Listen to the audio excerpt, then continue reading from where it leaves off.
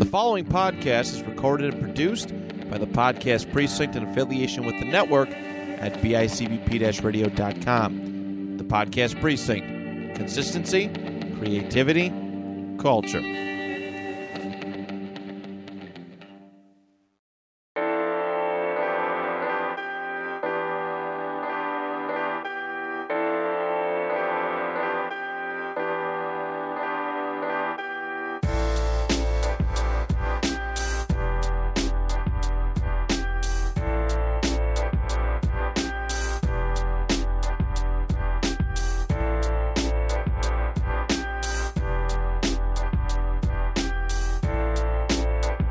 Welcome to episode 14 of Your Average Ordinary. I'm your host, Dan Torres. Hey, real quick, if you guys haven't already, I've been talking about Wicked Memories for the past couple of weeks. Local in North Tonawanda, 408 Oliver Street. They have awesome candles and awesome home products for you to go check out. We stress local business on this show. We interview local people. We talk about how much people have suffered this year because of the economy and the crazy changes we have. So make sure you go check them out. I'm telling you, Katie has some awesome products over there, and they're a really, really great business to support. Every Saturday, new in-store sales. So make sure you go like them on Facebook and go check them out. Again, Wicked Memories, 408 Oliver Street in North Tonawanda, right by the studio over here. Melting Memories, After Dark, and Wickedly Handcrafted, both two amazing places in one spot. This is your weekly mental health checkpoint. Please check in on yourself. You're doing great. Take a deep breath. Your mental health is important. You are important. So keep pushing, keep thriving, and let's get through to the sunshine, man. Like, we just need to make it until we can get some good old vitamin C and some good old serotonin in our brains. But you guys are awesome. Thank you for listening. Our viewership has gone way up even since the last time I talked about it, and I'm just so thankful for everybody who's taking the time to check us out, because it's something I love, and I didn't know who would follow along, but the fact that people want to follow along is really amazing for me. So thank you, everyone, for that. My guest today, I say every week that these people are my favorite people, but there are certain people that I have in my life that I may not see for like long periods of time, but every time I see them, it's like we're picking up at the same place we left off. Like you're just picking up the baton and going with it. And when I found out that this person was coming in this week, I immediately begged them to be on the show. And it took some convincing, but I have him here. He is such a smart person. He's such a hilarious person.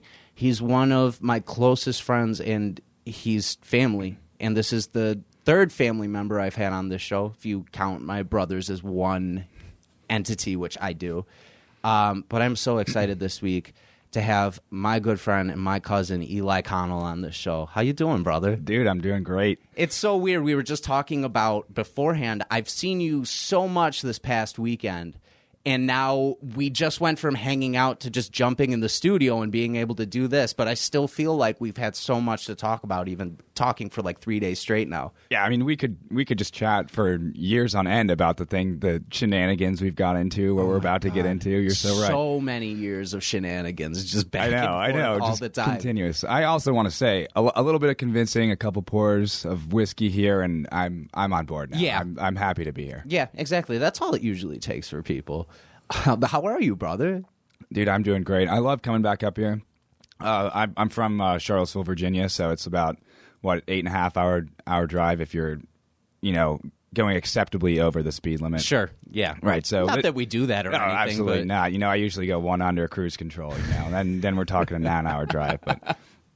Yeah, so, but I always love coming back. North Tonawanda, special place in my heart. Mm-hmm. North Tonawanda winters, also special place in my heart. People up here, they take snow for granted. I got to tell you, dude, Virginia, no snow. It sucks. Yeah, I know. Well, you guys get like an inch down there, and your roads are shut down for like a week. Dude, no, it's crazy for you. All the time in high school, like a chance of snow, we're shut down. Yeah, we're shut down. I remember I've had snaps. I probably sent them to you. 45 degrees and raining. School's canceled. Oh my God, that's ridiculous, dude. The teachers don't want to go to school. We have a superintendent. They're fired if we don't get at least 5 snow days. Is the weather in Virginia that good where you can like actively just take all that time off when you have one bad weather day? Like, seriously? Oh my God. Yeah. Well, we have like a couple of hurricane days too. Oh my God, dude, you're gonna think this is hilarious. We get days off when it's just too cold. If it's single digits, we don't go to school. It's too cold. Virginians think it's too cold to send their children out to wait for the bus when it's, I'm going to say, 15 degrees and under. Our school can't. You guys would never go to school. No, we would like. They'd be like, I don't care. Like, Yeah. let's go, and just like push. We like. I remember one day specifically in this middle school we're in right now. I was in, I think, like 8th grade, like 6th to 8th grade, something in that range, and it was below 25 that day, and the heat was broken in our school. Oh my God. And we were still there. Like, we were wearing our jackets in the classroom, like sitting there, like learning math. We didn't get the heat on until like halfway through the Cruel and unusual, dude. Brutal. Cruel and unusual. But that's what, like, we had like 5-6 years ago or so, we had like a Snowvember up here where all of a sudden, in a span of like 2 days, there was all of a sudden like 18 inches of snow on the ground. Yeah. It was like something ridiculous. People's cars were buried. All this shit was going on. And at my school, it was the first time in like their history, or since like 1960 or something, that they had closed school because of snow. They do it for whatever. They don't do it like willy-nilly, but Right. like this, it was a big deal when that happened, because it's like Buffalo people just go through everything. I know. Well, you guys know how to drive in the snow. We have like 4 snow plows for the entire state of Virginia. So it starts snowing and like the good old boys rally and they hook up their plows and go out. But I mean, we don't salt beforehand. We're not good at any of that. Like, it just doesn't work. We can't handle it. That's such a weird dynamic between the two states. But it worked out because, like you said, you have an appreciation for the snow. Right. So I come up. I remember this used to be my favorite place when we were younger, growing up. Snow. Mm-hmm. I still get like a child when it starts snowing, dude. I'm so excited because if it happens 3 times a year, the entire landscape looks different. It's completely beautiful. No matter where you live in the city, like even like New York City, or like it looks like a winter wonderland. It does make everything look really gorgeous. I will say that. Yeah, and so coming from a place where we get 2 inches and you can make like a half a foot snowman by scraping your entire yard. You come up here. I remember walking from Aunt Rachel's to your place, and me and Adam were just like stoked out of our mind. The snow is probably like 2 feet tall, and we're like, I feel like I'm going through the trenches. It was awesome. I know. The thing I always say, I like the snow. I don't like the cold. Yeah. Like, that's where it starts getting bad for me, is when it starts getting like bitter and freezing. Like, February is the worst time to be up here, dude. It's so bad. Yeah, I can totally see that. I mean, again, it's coming from somewhere else where I feel like there's even snow on the ground a lot of times when I come up here. But Yeah. But the crummy thing about Virginia is that we get cold weather. We don't get a lot of snow. So No. we get a lot of freezing rain, which is just disgusting. Yeah. It's like the old saying, the grass is always greener on the other Right. side. We find things in both that we're like, I wish I was down there for that and shit. I know. And then you get to Virginia and it's 95 and like so humid you have to swim to work. It's like so the air is so thick you can barely breathe. What was the weather when you left this week? Yeah, right. So I'm taking off in Charlottesville. I think it was like 72 or 72 and sunny. And I was like, oh man, I think you texted me. You're like, oh dude, New York's not too nice right now. And I was like, yeah, Charlottesville's kind of chilly. 72 degrees. We're taking off here. Flying through the air. I think the flight was literally only an hour. We had a tailwind. Yeah, you got on quick. I landed in LaGuardia, and it was 42 degrees and raining. So I had to, God. like, when it's a small plane, you have to check your bag. You can't even bring on your carry-on on. Yeah. So they, like, tagged it up and brought it out. I got out of the airport just completely soaked. Half the stuff in my bag is just completely soaked because it was raining. It was pouring so hard. It was freezing. Obviously, airport employees, by and large, I'm not saying all of them. A lot of those bad guys, I feel like, just are so angry at the world. They're like, this guy's bag is they're just throwing stuff around. Just taking their whole day out on yeah. it. They're like, oh boy, oh man. No, but yeah, quite the contrast. Although everyone up here has been complaining about the weather. They're saying I'm bringing it with me, the cold, crummy weather. It's been nice up here, right? It was nice. Well, when you were down at the beach last week, I was here and it was in the 80s every single day. I was supposed to use a hot tub like all 2 weeks ago, and it was so warm every day I couldn't even use it. It was so hot. But I don't know.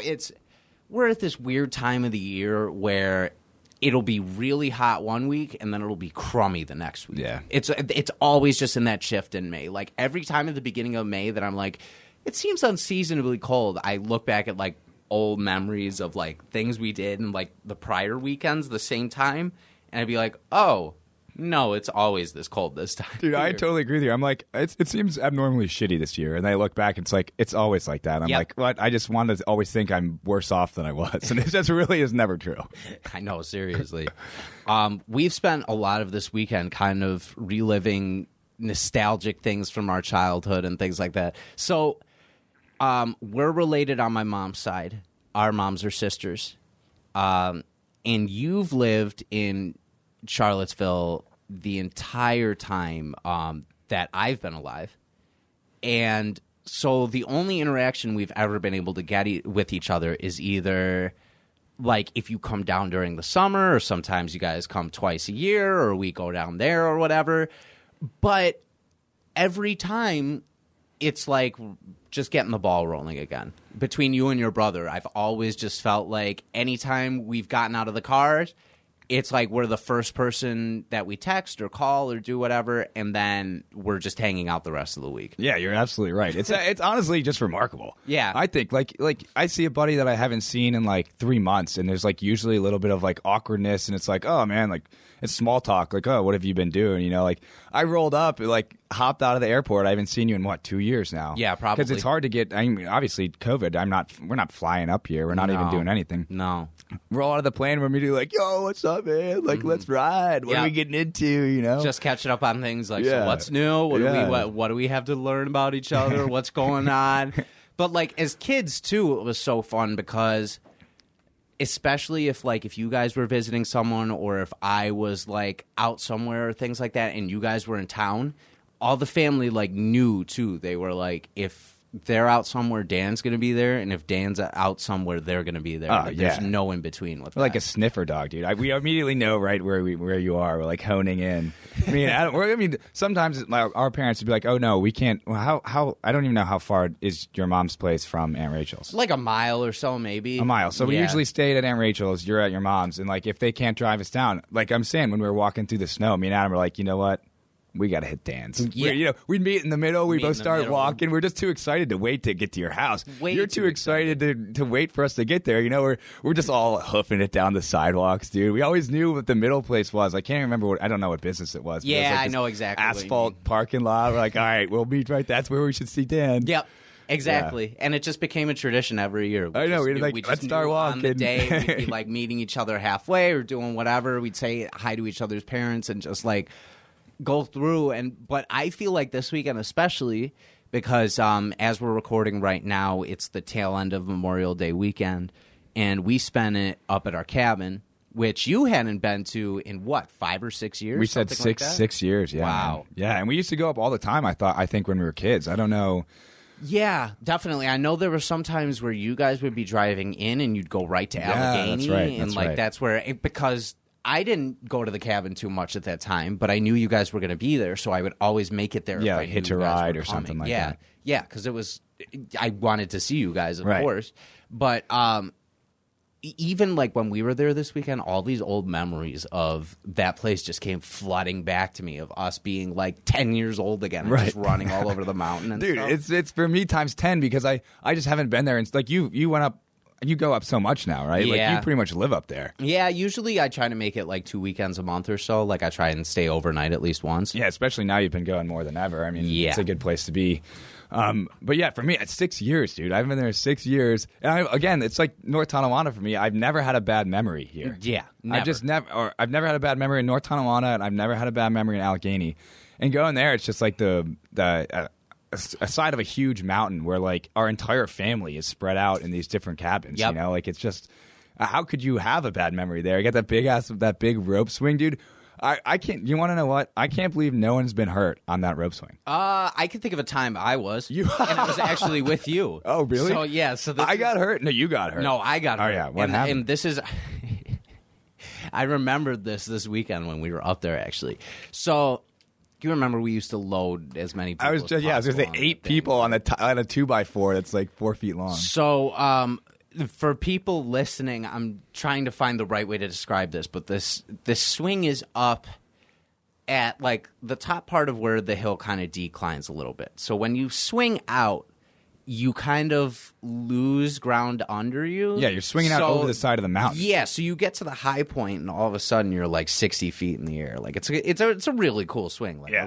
I love being on it, and I loved being on it when I was a kid. But I remember it was you and your brother and Andrew, and of course all four of us were like inseparable back then.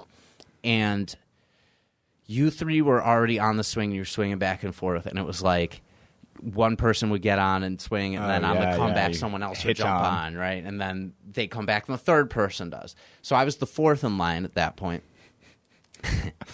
And I was getting ready to jump on, and I grabbed the seat, and I like started going down, and I took like 2 steps, and I just went and just fell flat on my face, just face planted, so that like my head and my shoulders were on the ground, and my feet are up over my head, like I'm trying to make the letter C with my body. Like it was just grinding your face on like the rocky ground. Just like hit. It's all gravel too. I remember like I was like all dazed and shit, and I was so dazed that I almost got hit with the swing when it was coming back on the return or whatever. But like, I don't think I was hurt that bad. I think I like scraped my knee or something. But it was just the impact of it. Though you first get it, you're just like, like what the hell just happened? Also, as a little kid, you're just like you could just take so much of damage. You know, like you fall like if you fell like that now, dude, your jaw would be broken. Dude, they're little crash test dummies. I'm telling you. Especially, dude. I mean, you just slid, but it's all shale. I said it was all gravel. It's just rocky up there. Yeah, it's just so rock, like rock and dirt, and just like when you face plant, hard, like hard in that thing. So it was a miracle that I didn't like get seriously hurt or like lose a damn where's the nearest hospital? Where's the nearest? Yeah, like what? It's got to be far away. Probably far away. Yeah, I don't know. You'd have to really like take a hike in order to get to that point. I remember. I can't believe I didn't get hurt doing this. I remember getting paid to jump off at the top of that swing. Like some I was guy thinking about this too. I can't remember. It was definitely a Mang. I think it was Matt. It was Matt, dude. I thought it was Matt too, but I wasn't sure. That slimy dog, dude. I'm definitely gonna have to talk to him. He's slimy. He keeps sliming his way into your couch, dude. I'm gonna have to talk to him about this bastard. Too. Matt Mang, stop taking my couch at Vince's cabin, dude. Terrible. Anyway, continue. Yeah. So I don't know. How old do you think I was? I don't remember. 8 maybe. I was. Yeah. You were probably like. Maybe 10 at the most. 10? At the most. But, yeah, so this dude, Matt, now I just got reacquainted with him. Some of these people I'd never see unless we go to Allegheny. Yeah, so our parent side of our family is, our mom's sides are crazy big. Like, we have our own cousins base, which is huge, but then we have, like, our extended family, which is just as uncountable. big. It's uncountable. So, like, and it's funny because I know you saw him so much this weekend, but when I mentioned him to you, like, on Friday, and I was like, oh, I think Matt Mang will be up there, you're like, no idea who that is. Yeah, I don't know that guy. I know, and then I can talk to him. I'm like, oh, this guy's sick. I like him a lot. He was awesome. But it was definitely him. I know that for a fact. So I had a vague memory. I knew it was a Mang. I wasn't sure who it was. But yeah, he's like, yo, there's no way you're going to do that. I'm like, oh, I'll obviously jump off at the peak point. He's like, dude, there's no way. I was like, all right. I think Vincent might have been there too. Someone was like, dude, you have to roll, otherwise you're dead. Mm-hmm. And I was like a little monkey back then, dude. I'm talking about like crash test dummies. So I go flying off the end of the swing, did a roll completely fine. He gave me $3. That was what the bet was for. $3? Risking my life. I go back down the hill. I'm bragging about it. And my mom's like, you jumped off the top of the swing? And I was like, yeah. And I got $3. And she's like, you have to give that back. You're not making money like that. I had to give him back the $3. She wouldn't let me keep it. That crazy woman. Dude, there's some kind of sickness in our family that our parents like made us give back money. For like what? So I remember for like Feast of the Three Kings the one time when we got our baskets on January 6th or whatever. I had 2. I don't know if you remember them. They're like the trolley like gummy worms, but they were octopus shaped. Like the octopuses were like huge, and they each had like they had so many gummy worms off the side. It was cool, and like they were so as a kid they're like so rare, like nobody's seen them or whatever. So I bring them with me to lunch. I think the day I got them, I was like, oh, they're going to be my snack or whatever. So I pull them on them at this table. This is in the basement of this building. And everybody at my lunch table, of course, that's like the hot items. They're like, holy shit. Like, and I had 2 of them. So they're all starting to negotiate trades for like supply demand, not a big supply, a lot of demand there for whoever's going to take these things, right? So, my one friend Matt Kinnicky goes, he's like, I'll give you $1. He's like, I'll give you $1 for this right now. And he had this thing at the bottom of his lunchbox. It was like this little like Tupperware tin, and he always kept like $3 of like emergency money in it or something like that, like or snack money or something. This thing never left his lunchbox. It never did. It was never an emergency, never needed it or whatever. It's probably from his mom in case he was like starving. She's like, if you're really super hungry, you get something. Yeah, just in case like they forgot something that day. So he's like, I'll give you $1 for that right now. And I was like, hell yeah. It's a lot of money back then. Dude, I gave him the gummy and I took the $1. I went home and I said something to my mom about how I had done that. You would have thought that like I saved Hitler's life. Like that's how bad it was. Like that's how like bad she reacted at it. Like he was in a scenario and I was just like, "Oh, you're good, man." Like, go ahead. So she made me give the $1 back, right? And it was like, I think I had used it to like buy a drink or something like that. So I bought like a drink with it. And then she gave me $1 of hers and made me give the $1 back to him. And then she was like, okay, well, you got to work off the money I had to give with him. So I had to shovel the steps. Oh, my God. This was a separate trade agreement. Right. That my parents had nothing to do with. Completely consensual on both sides. Completely. Yeah. Completely. And I'm like, I'm giving back Matt the $1 the next day. And he's like, why are you giving me this back? And I'm like, I know. Like, why am I giving you this back? Dude, also, though, says good shit for you for actually giving it back and not just lying to your mom. That's good for you. Good for you, buddy. You're listening to your mom. You're like, you know what? I'm going to give this man back his $1. That's trust in our mothers. You're like, all right, she knows what's going on. I'm going to give it back to him. Listen, I'm going to say this, and I'm going to be completely honest and completely blunt, and I'm going to put all my biases to the side. And, like, I know my mom listens. She had no right to take that $1. That was the wrong move. It was the wrong move that she. You know what? You'd probably be a millionaire right now. She instilled in you a sense for a bad deal. Dude, she didn't let you have a good deal. Listen, and this was, I think it was like 4th or 5th grade, right? Around that same time, I'm not lying about this at all. I got a really hot tip about Bitcoin. Oh. In 4th grade. In 4th grade.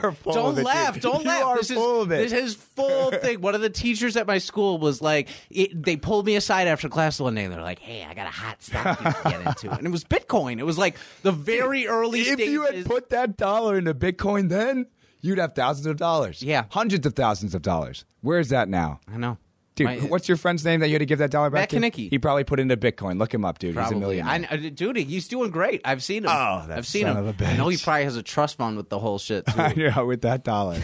That blood money. And Claudia, you done goofed. I know. What the heck? Mom, don't get into my trade agreements or anything like that. You don't need to be getting involved in that. Also, shout out Matt Kinnicky. I know you're doing really well. I'm really happy for you, man.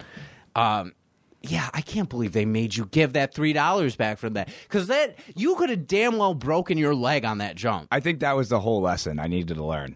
Is that I break my leg and there's a couple thousand out of my mom's pocket. You know, I'm limping down the hill happy about my $3. You know, she doesn't want that to. Yeah, that's not going to be a regular So what event. though? Like our psycho family, we find any excuse to try and maybe get ourselves hurt if we can. Yeah, like dude. Doing that. Oh, speaking of which, so I never broken a bone in my body. I used to be fascinated with, like, you know, dude, when you're young and you break your arm and you have a cast and everyone's signing it, they're the coolest people in the school for like a month. Yeah, you get that like little bit of envy from it. Where you're like, right. You're like, oh, man, that's a pretty tight cast, man. You know, like, how do I get one of them? So we used to have that. You remember that swing, that rope swing we'd have at my house? Yeah, There's no hill like Allegheny, but you just grab on and you swing. Me and my brother I remember we used to swing off it and we were like curling our toes under our feet and we tried to land on our toes to we wanted to break a bone. Of trying to break. Obviously, we always bail last minute, dude. Like I never actually landed on my toes.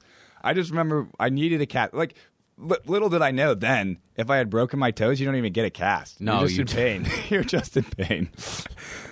Luckily, I always Thinking you're going to bailed. get these mini casts. Yeah, like, right. Yeah, no one's even gonna see it. Everyone's signing on my pinky toe. Like I they get just have to put their initials down as one person each toe. Yeah, right. Really small, man. I got more people who need to get in. Yeah. Oh my God. Yeah, I don't think I ever had the desire to actually like break something, but I remember one cool thing that's associated with like broken bones is a phrase I never thought I'd say. One cool thing I remember that's like associated with a broken bone is when Ben was 3, my brother, when he was 3, he broke his arm missing a monkey bar when we were on a New York City trip. That's the only bone he's ever broken. I don't know how that's even possible, but I have no idea. Man of Steel, dude. You Man think of of Steel. my little brother and all the daredevil shit he pulled growing up, and you're like, how is that the only major injury I have he's no ever idea. had? And he just broke his arm. It's because he missed the monkey bar. He wasn't prepared for it, and he landed the wrong way on the concrete. And like that was it. But my dad, being like an illustrator and things like that, he decked his cast out every time we got it. That's like sweet. he had a red one at one point. Dude, my dad filled it in so it would look like Spider-Man's suit. Oh, like my added like God. the blue, added the webbing on that. I was like, this is so fucking cool. Like this is sweet. But that whole summer was terrible because Ben, being the aggressor he is, He's got a club on his arm now. yeah, you're goddamn right. You know how much that cast was used for actual healing rather than breaking. and like smacking me or John on the head with it. It was, oh man, when you got hit with that thing, it was like getting hit on the head with a piece of wood. You know how like you get that and you just feel that like you can't even say anything because your head's just throbbing so much that like, you know, if like someone asks you if you're okay, you're just going to rip their face Right. off. The immediate rage of getting hit on the head.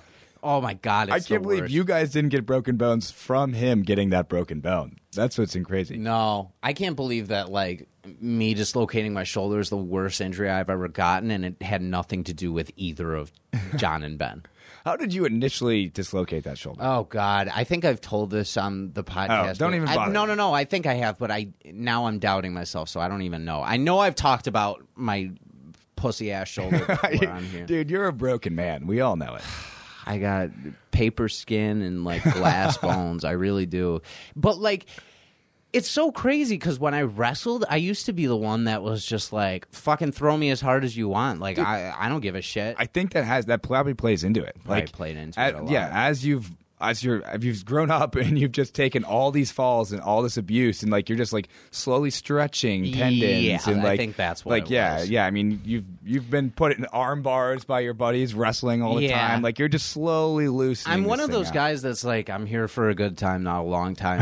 And I knew that wrestling would never be a long-term thing for me. So I was like, I'm just going to put over throw me. whoever I can. Like, throw Right. me. Like, have fun. I don't know if you remember my friend Body, but he's like 6'5" and he's like 300. Just built. enormous. He's like an enormous dude. Yeah, I don't remember him though. And when he was first training for wrestling, we were in Kevin's yard. You know, you have the whole ring and everything like that. That's a cool thing about you is you've been around for some of that. So I people was that there- think I'm crazy, like you're like, no, I remember that shit. Yeah, that was awesome, dude. So I was never into any of the wrestling, any pro wrestling. I never watched WWE or anything like that.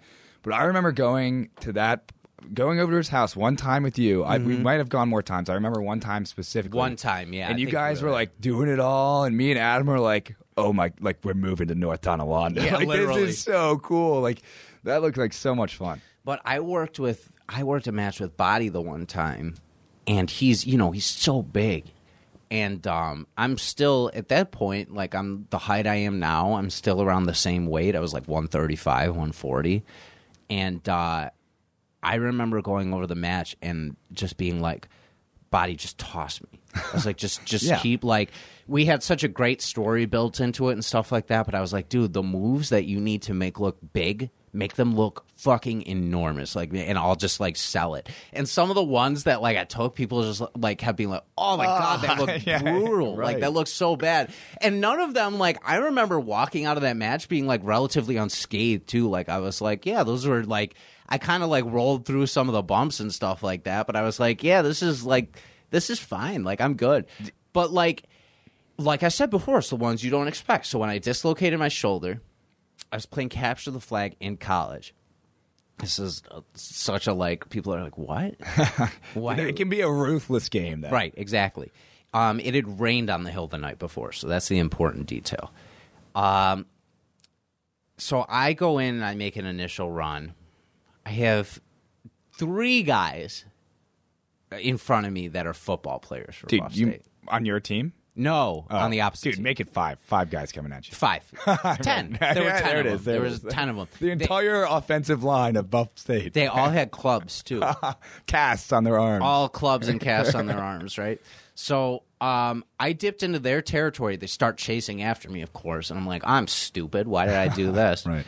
So I take off around the hill to this cabin. We're at camp weekend, so, like, I'm in a cabin. So I whip around, right, and I'm still running full speed. I'm trying to get the fuck away from them. I can see you So I massaging. get to- You feel oh the my pain God, right now, I dude. already- He's massaging his shoulder. Oh, my A God. serious look of it's just his blank eyes, PTSD in his eyes right Well, now. I almost popped it out earlier adjusting my hat. Yeah. You were shaking grass off your hat, and you're like, oh, whoa, Yeah, close it call. jerked for a second. Right, It really right. did. So I'm going full speed. I really am massaging my I know, dude. You're feeling that pain. And I slipped on the side going up the hill. And when I slipped, the way it happened, it was like someone just ripped a carpet out from underneath my feet. So like both my feet just went up, and I had my arms like out locked because I didn't expect it. So when I landed, the full impact of my weight, just like my right shoulder was extended and the whole weight fell on it. So my shoulder popped out. And then when it happened, dude, I thought I broke my arm. I was Right, like, this right. is it. Like, this is the first time without this is me breaking my broken bone streak. Please stop listening to this podcast. Anyway, so all the weight comes down. I'm laying there, and I was like, I fucked myself up. And then someone like helped me up. Like 2 people helped me up, and they sat me down. And when they sat me down, my shoulder popped back in its socket. Oh, right then. So I was like, oh, like, I'm good. Like, the pain's gone. I was like, what the fuck happened? I thought I broke. I was Right. I was like, what happened? 2 weeks later, I'm on the quad in college playing kickball. I reached for a line drive, and it came out again. Yeah. And that's when I went to the hospital, right. and that's when they were like, you dislocated it, dude. And even when I was like, the hospital's so busy that day, so I'm like, I was out in the hallway the majority of the time. In fact, they popped my shoulder back in the hallway. Oh, wow. Because I couldn't even make it to a room because they were like, they took me for x-rays and stuff, and then they're so busy that they were like, we're going to try some stuff. If we can't get it back in manually, then we're just going to have to put you under and then pop it back in. And I was like, and at that point, I was in so much pain. I was like, please put me under. Like, put me under. Oh, wow. Dang. But, like, I was in the hallway, and one of the EMTs was talking to me, and he was like, you dislocated it? And I was like, yeah. And he was like, I dislocated my shoulder, like, 10 years ago. He's like, it's going to pop out again. Right. I've heard it gets easier and easier. He was like, it just gets easier and easier, and you're not even going to He's like, I sleep with my wife. I can't sleep a certain way because it'll pop out at night. I was like, fuck. He was like, you're going to need surgery on it eventually. And I am going to need surgery on it. I feel it. It's that bad. The last time it happened, I barely even moved and it came out. Well, yeah, dude, you're flicking grass off your hat and you feel it like great. How can you tell it almost came out? It's like a little like you feel it jerk. Bang, yeah. You feel it jerk, and like all of a sudden you're just like, or it like pops back in and like adjusts itself and like shit like that. But when it happens, you could see it out. In fact, this relates it back to wrestling. The last wrestling bump I ever took in Kev's yard, I was giving a move and I popped my shoulder out. That was the last moment that ever happened. And you're like, I'm done. I'm done with this shit. The last one, we were taking down the ring the next day, like all this stuff. That was the last moment that happened. I popped my fucking shoulder out, dude. Oh, man. But you've had some gross ones too, though. Because, you had the cheek thing. Oh, dude. That you did. I had to bring that up because it's so gross that, like, this comes back to me being a little monkey. Like, I think like you guys were talking about Spider-Man a couple weeks ago. I literally thought that I was Spider-Man as a child. Yeah. Like we always climb and stuff. Me and my brother. Unfortunately, he couldn't be here. He couldn't take time off of work. Yeah, shout out Adam. Dude, if Yeah. you listen to this, I miss you. Text me, call me, FaceTime me. Dude, we live in an age where you could get in touch with me in like 5 seconds. Dude, you know that he hates technology. He'd rather be in the medieval ages. But dude. I love him. But the only question is, does his love for anyone But I exceed love his hatred him. of technology? Dude, I'm lucky if I get a text 4 times a year from this man. I just got to show up. True, You just gotta show up. you've been the one I can contact, but it's so funny because like even though Adam like doesn't use technology and stuff like that, I never like think of him and I'm like, yeah, my relationship with him has changed. I know Impossible. that if I showed up at his door right my now, God. we'd be like, we'd just Oh my! be That's the hanging thing. out. Yeah. So like, so that's the other thing. If I didn't see you for 10 years, I don't think that our relationship would be any less. It'd just Never. pick right back up. Never. Bang, bang, boom. Never. There we go. Like even when you came in this time, you were like, I don't know what you're doing Friday night. I'm literally like, shut up! I'm picking you up at the airport. Like, you Well, don't then he need to. then he didn't even recognize me because I'm half gray now. Well- he's like, "Who's this old man trying to get in my vehicle?" No, it's mostly because I'm blind. But oh, you know. dude, go to the doctor. Hi, doctor. I know, I need to. All right, but your cheeks. Right. I was thinking that I was Spider-Man. You know, the swing sets that they used to have these like hooks that had rubber over them, coated Yeah. over them, and then like this actual swing would hook into that and it would just like rest on it. So I was like swinging on it, you know, like me and Adam used to be so strong. I'd be hanging with one arm, you know, like up against my chest, and then you lower yourself down. We're swinging back and forth. I was like, you know, it'd be sick. I'm going no hands. Put it in my mouth. I'm swinging with it. I don't know how many times I did it. Slips out of my teeth, hooks me like a goddamn fish, goes right through my cheek, and the thing is that I couldn't even touch the ground.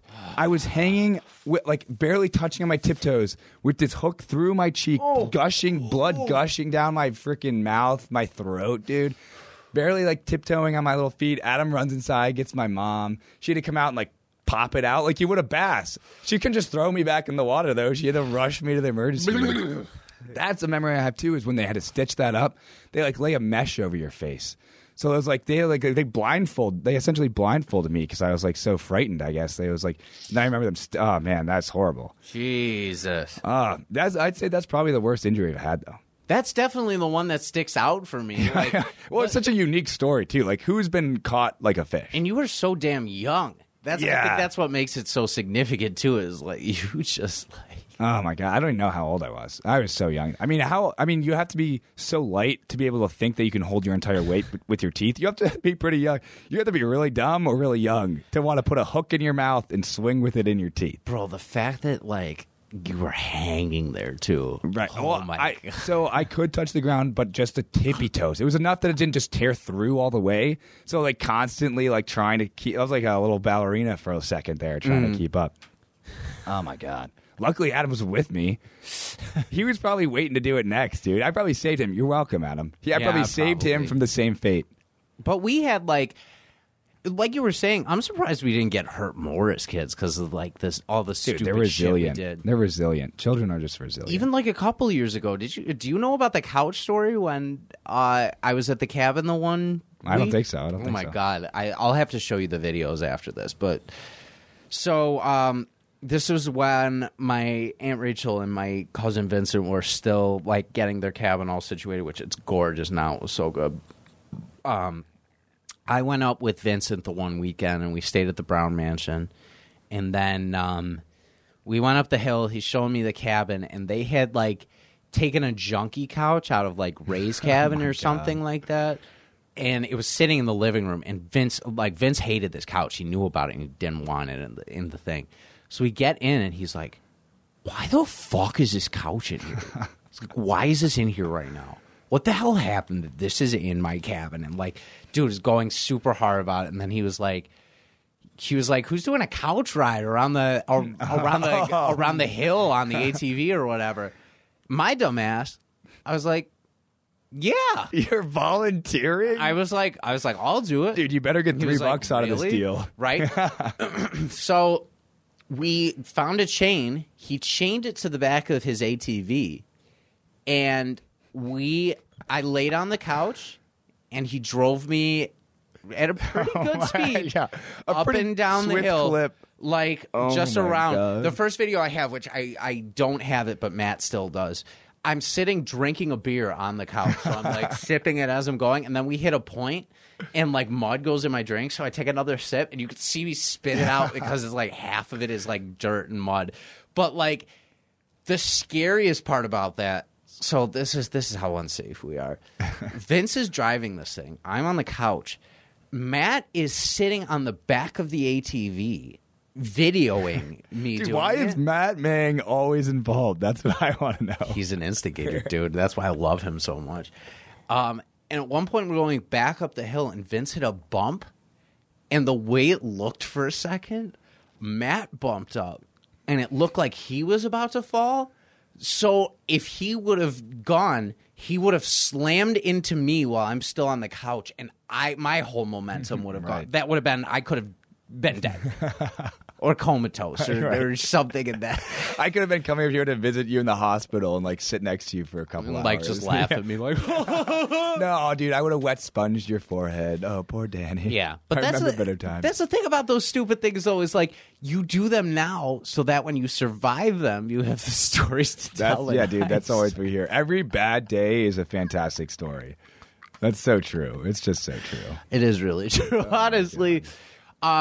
So let's get into some of those because we hung out so much as kids that we have a million stories from like the times we were up. It almost seems like each time we were together is landmarked by like specific stories. Yeah. Like we're like, oh, you came up here this year and this happened. Wait, is that the year that this went on? Oh, yeah. Yeah. We don't know how old we were, but we know it happened. Yeah. So let's start real young.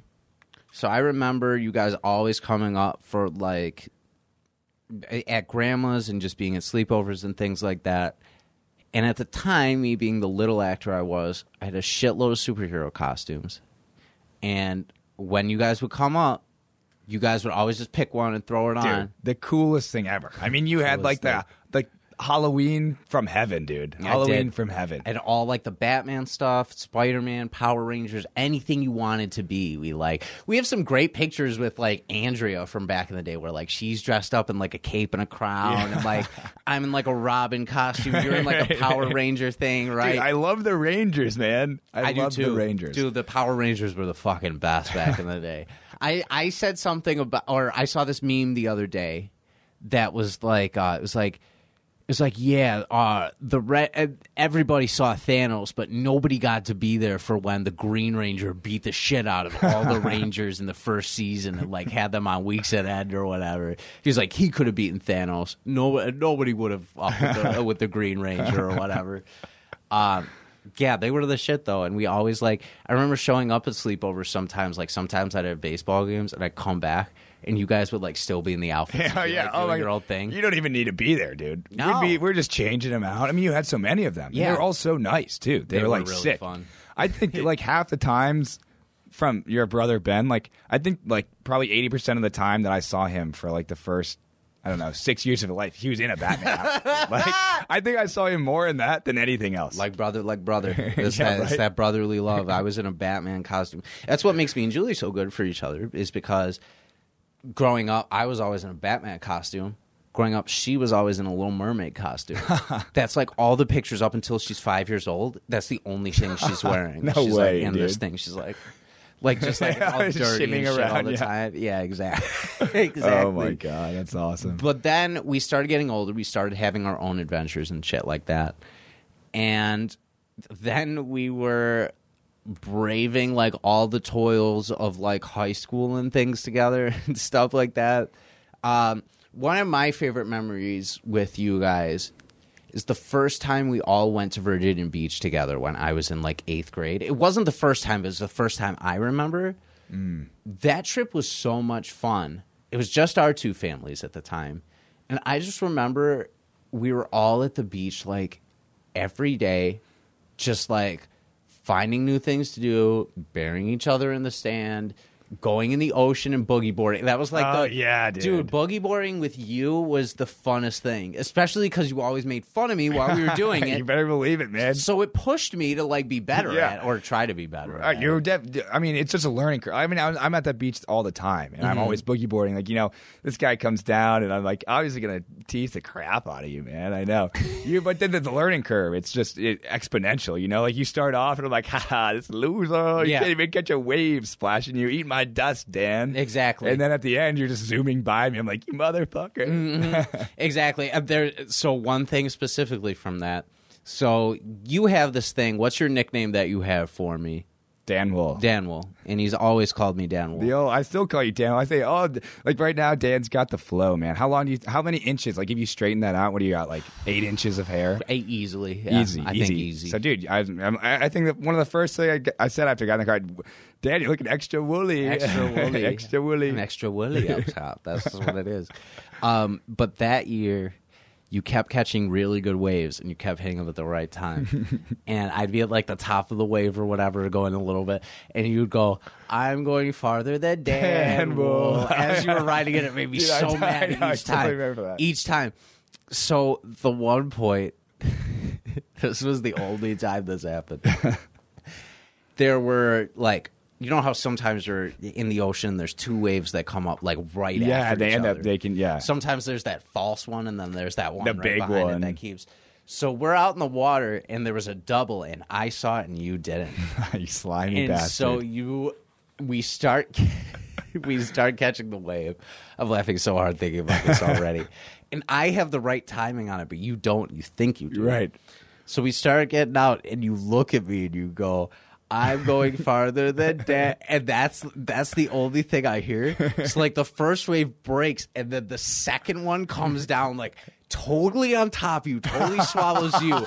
I'm on it, so I rode it the perfect way. So I rode it all the way in. I look back and I'm like, "How far do you make it in?" I look and I see you coming up out of the water like that drowning, look or whatever. And then I go, as I look back, I go, "I'm going farther than Eli." You started chasing me around the beach. Yeah, I believe. Yeah. It's absolutely put me in my place, dude. That's what I get for taunting you. Oh my god, I love that it's mid taunt. I totally remember this. Yeah, I remember chanting that. That's ring. That's like a lullaby to me. Yeah, I'm going farther than Dan Wool. Oh, I just actually got wrecked by a wave. That was those years going into it were really fun because we were getting more independent too. So I felt like we went from seeing each other once a year to like 3 times within the summer too, which was really fun. Like after that whole trip, that's when you started being like, "Oh, I could come down here on my own," or that's when Adam would be like, "Oh, we could go, just the two of us," and like shit like that. Yeah, that was awesome. So like after that, I remember my proudest moment is a family member of yours, and that was being there for your 8th grade graduation. Oh yeah, back in the day. Spent my birthday coming down there for your 8th grade, and I was so proud of you that day. Yeah, right, dude. Yeah, so proud. Yeah, right. 8th grade's a milestone. Yeah, but I mean, like living with Hicks. If you can't, you son of a beast, dude, you can't. I don't think you can help but graduate from 8th grade. Yeah, I mean. At a certain point, fair. people like you can be held back a grade or two. They're going to usher you through. But I remember, I think Bernadette was there too. I don't think she can make it. No, Aunt Renee was there with me. Oh. Aunt Renee was there with me because she invited me down because she knew how close I am with you guys. So we went together. That was a fun. The Montessori, man. Yeah, I went to this hippie private school. I don't know if you guys know Montessori. It was awesome. I'd definitely plug Montessori, man. If I have kids, I'd send them to Montessori. They were great. They seemed really great, even from the time I was around. We had like an hour-long recess, an hour-long lunch. We had all this freedom. I mean, and like, so like, it sounds like you're not learning anything. Like I was in charge of all my own learning. Like we had like maybe, I'm going to say 3 hours of class a day. And then you could do whatever the heck you wanted. And they like gave you assignments you could write. Like I remember writing like a short story and all this stuff. It sounds like the kind of school where like your kids aren't going to actually learn anything. No, not really though. Like I kind of understand what you're saying. With it. But the thing is that I went to like we didn't even get grades. We didn't even have grades. They gave us like meets expectations, exceeds expectations, stuff like that. Sure. But They didn't even go like so. Like from the outside, for me personally, I'd be like, "Oh my god, these kids are going to be completely unprepared."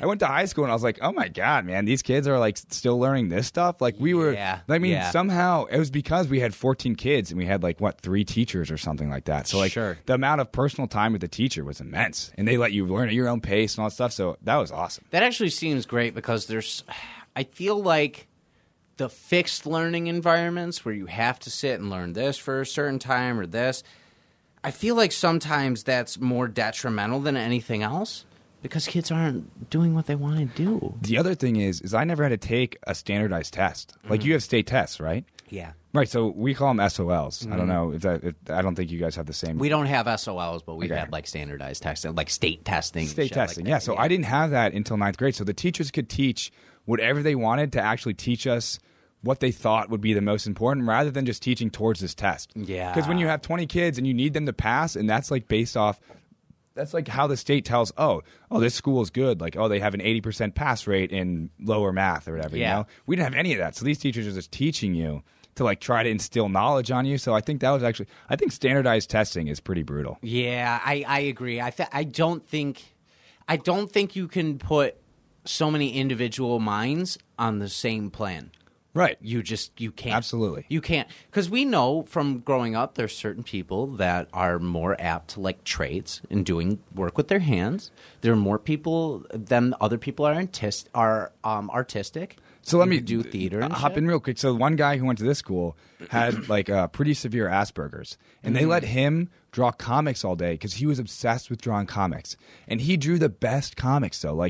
They were hilarious, but like that's what he was good at. And so like they fostered that instead of like making him take another math, which they like would still try to teach him math, but they'd be like, here, you take 2 rounds of art. Yeah. So you can like be better, like improve on your drawing, and that's how they'd grade him. I think that's a great idea, honestly. Right. It was awesome. There's like, we have a BAVPA, which is in downtown Buffalo, and that's Buffalo Visual and Performing Arts Academy, which is like your performing arts school in Buffalo and shit like that. So like, depending on what you do, like if you're theater inclined, you're taking more theater classes. You're doing things like that. That's awesome. I think that would be better. I guess it's just you just don't have the resources in public school, I don't think. This is how, and this breaks my heart every time I tell it, and I'm sure he won't mind me telling it, but I have this very specific story about Randy, who is one of those people who is interested in certain things,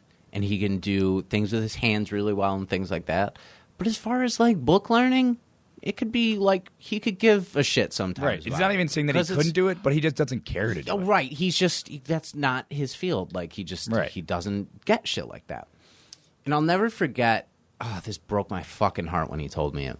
But when I was going into college, I said something about like, why don't you do this or why don't you do this? And he looked at me and he was like, Torres, if I were as smart as you, I would go to college. But I'm not as smart as you. So, like, this is what I have to do.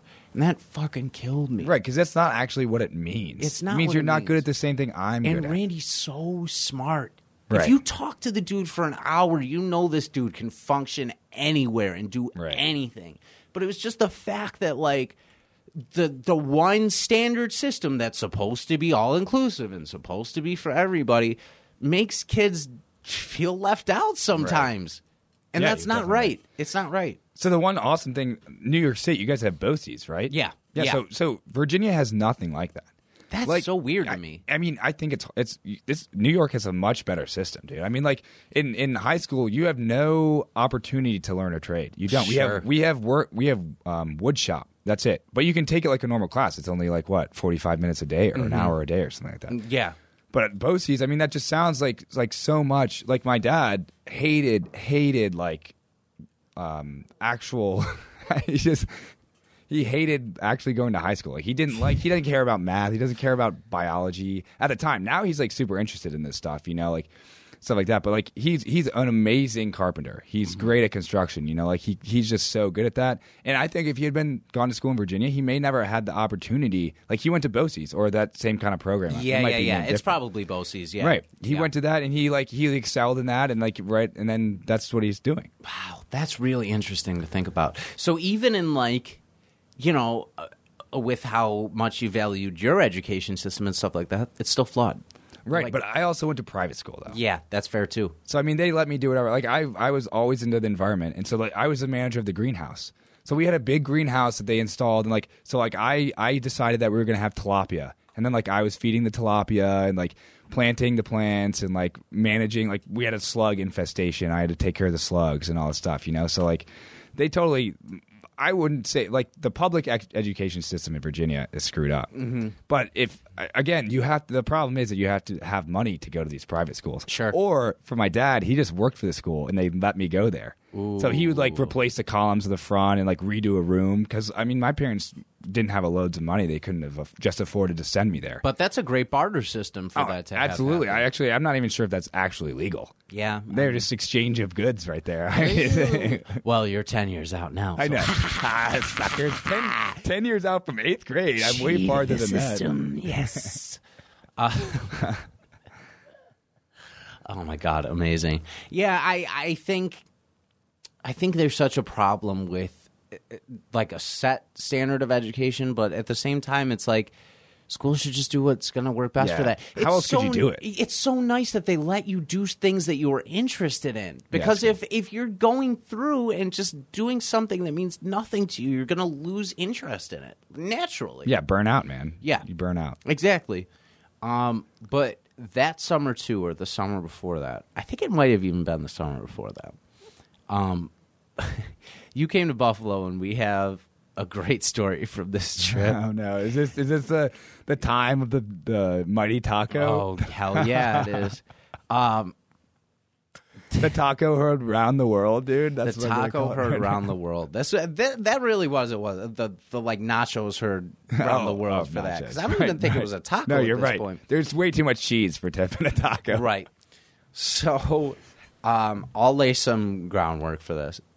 So by my house down the street, at my Aunt Rachel's, where is it's the home where my aunt and uncle and Eli would stay when they would come up. They were just there for this. So there's a bridge right by that house, and it leads into the next connecting town, which is Amherst. So you can go over that bridge. It's kind of big, and there's a river right under it. So you could just stand there and like kind of look down at the river if you want, and just hang and talk and like do whatever. So we were walking up and down the street, and we went to the bridge. We're just standing there, and we're looking down at it or whatever.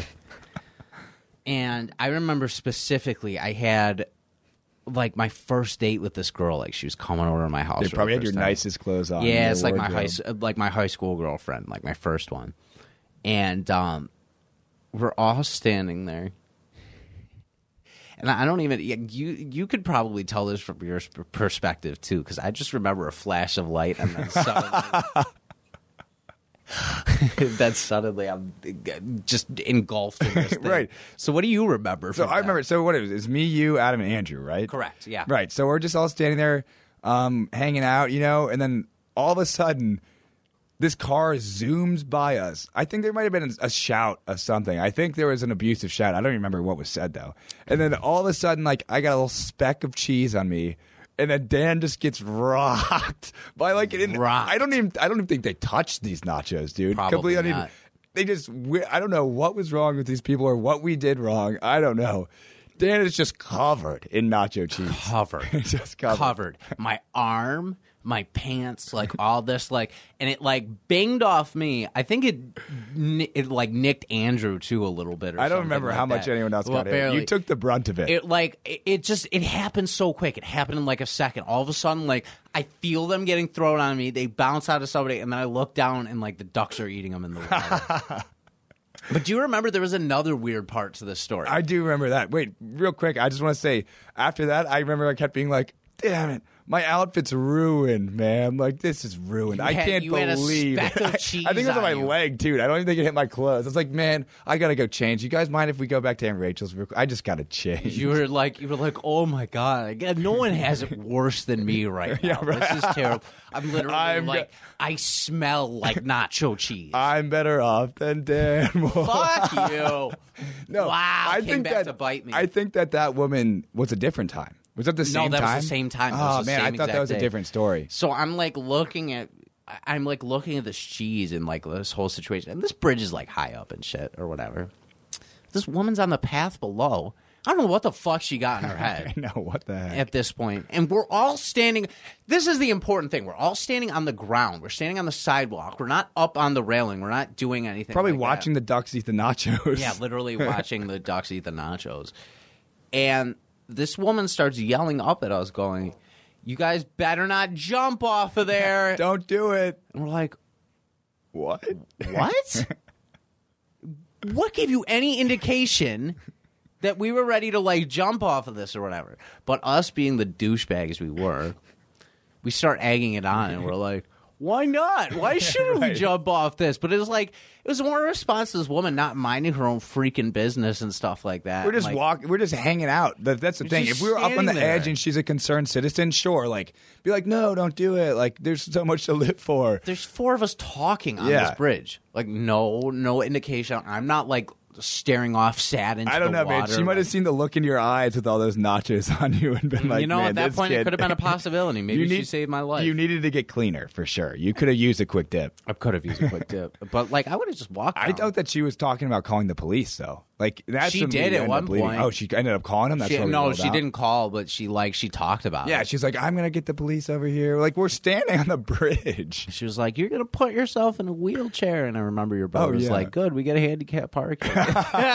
Dude, Terrible. even at that time, so witty. Terrible, but like I remember just walking back to Aunt Rachel's and freaking out, like I've got a date in like 2 hours. I'm gonna smell like nacho cheese, and I'm gonna like do that or whatever. Didn't matter in the long run. Right.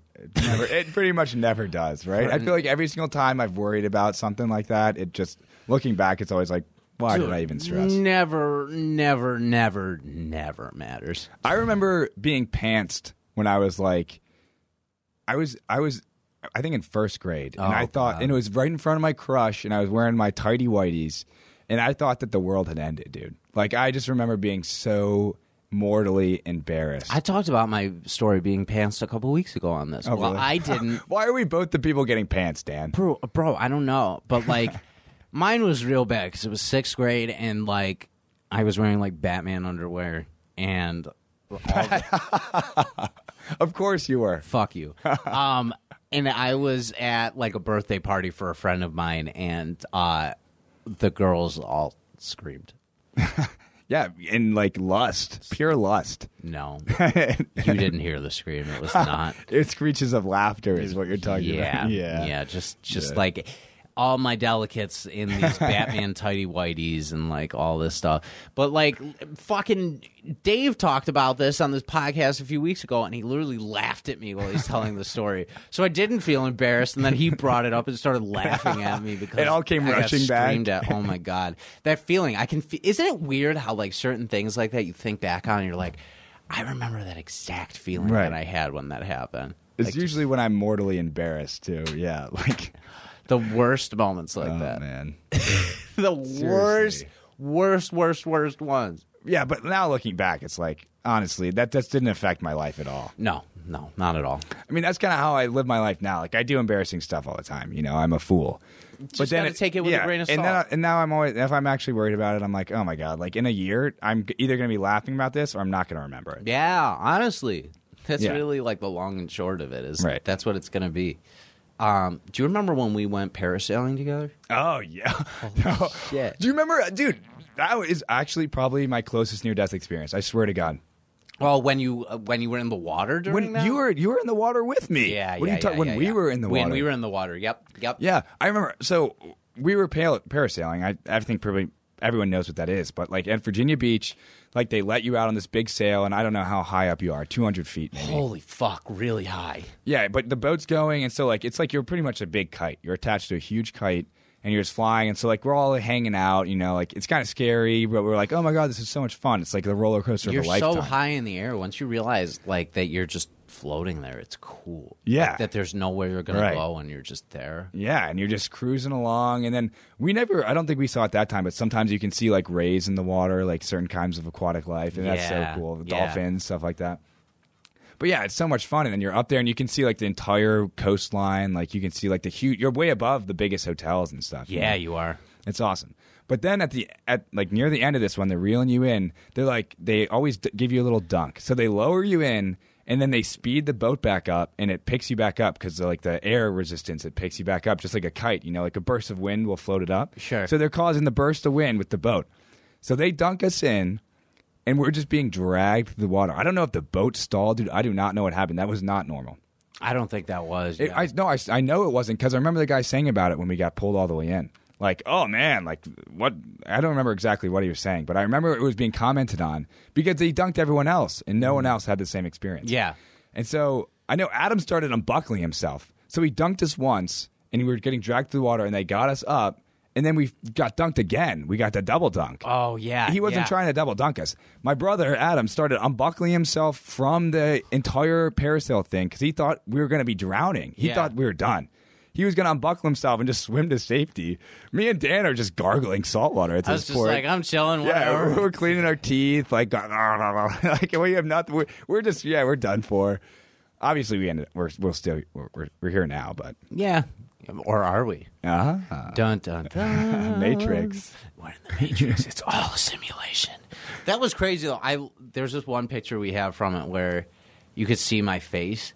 And I'm like reevaluating every life choice I've ever made. Like, what's important in life? What's important? Why did I do this? Why did I do it? Is this worth it? Is this not worth it? I know. I feel like everything crazy that I've ever tried, you guys have been there. Like, come on, let's do it. Peer pressuring you. Totally. Come on, Danny. Come on, Dad. Let's do it. Disgusting. That's not healthy. I just want you to know that. It's either me, Adam, or apparently Matt. He's abusive. there too. It's abusive. And it's not right. I don't like it. You're welcome. And you're welcome. I know. You give me the best experience. But that was always what was cool about us and like being around each other and having those experiences was that you guys always put me in a different comfort zone where it was like I wouldn't normally try this, but I feel safe when I'm with them. So like it pushed me to like do more things. Like I'm such a good like even when I climb trees now, I'm like, when people are like, how do you do this so good? I'm like, my cousins taught me when I was little. Because you guys taught me the exact, like, a great way to climb trees, like, all the time. Because you had so many around. We lived in trees, yeah. Yeah. Now, Adam climbs trees for a living. He's an arborist. Yeah. I mean, it definitely gave him that skill set. I'm going to say the same thing as vice versa. Like, me and Adam didn't really, like, I still can't play video games. But, and also wrestling. Like, we came up to North Tonawanda, and you have, like, such a different life than we did, I remember, I swear to God, I could have come up with the idea for Twitch, dude. Probably. Because I've watched this man play video games for how many, just hours and hours and hours. And me and Adam loved it, dude. Zelda, Ocarina of Time. I remember you had like a little guidebook. Yep. They like gave you a book with a game. Yep. And like we would go to our grandma's house. And me and Adam, all we wanted to do was sit in the basement and watch Dan play Zelda. Like we just drove 10 hours up here. We could be doing all that stuff. We're like, dude, Dan, you feel like playing Zelda? I know. You guys would you'd ask me. You were like, when are we doing this? When are we doing that? Yeah, when are you playing Zelda, dude? Oh, you guys actually like this? Well, you weren't bad at Star Fox yourself. Dude. Oh, well, dude, oh my God. So Nick Brown, I was bad at Star Fox when I was like a little kid like that. Mm-hmm. I remember we stayed at Tyler's or Uncle Paul's one time. And Nick Brown, we would always play Star Fox. We could never beat it. We never got past like the second level, like the asteroid dude. Like, oh, you're not as stupid as you look. And then he just wrecks you. Yeah. We never got past that guy. And I know I sleeping in. I was probably asleep till like, 8:30 max when I was a little kid. Yeah. But Adam woke up and he went downstairs and Nick Brown played through the game and beat it. And I like thought my world was over. I missed Star Fox being beaten, dude. Like I was like, oh no, like this is the end of the world. Now I can beat it in like an hour. An hour, yeah. Like a million times. I also remember about Zelda, like you know how you can cut down the grass?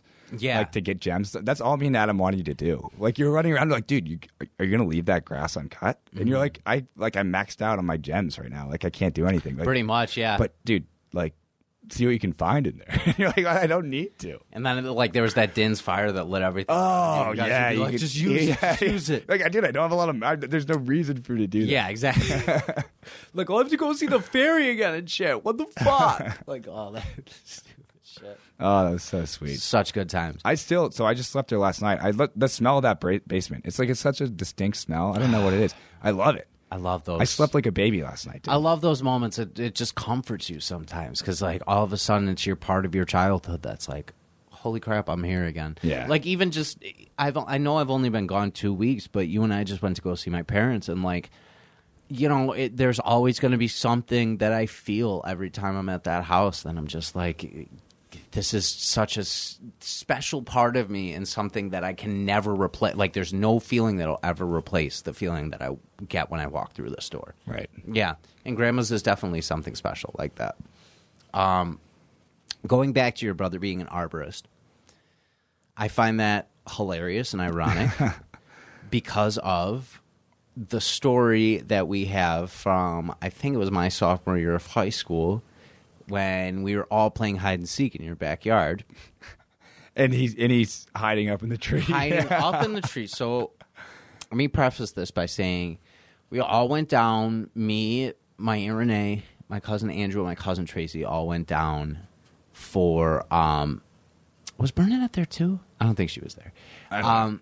But we all went down for Columbus Day weekend, the one weekend of Virginia, because we had a 3-day weekend. We got there, we were playing hide and seek the whole time. Now, Adam and Eli have tons of property at their parents' house. There's a whole woods behind the whole forest. You get lost there, especially at night. Me and Adam don't, but everyone who visits does. Yeah, everybody who visits does. So we're playing hide and seek, but we're doing it in the 4 acres of wood that they have behind their house. So I'm, the one seeking. That's why I fucking hate hide and seek.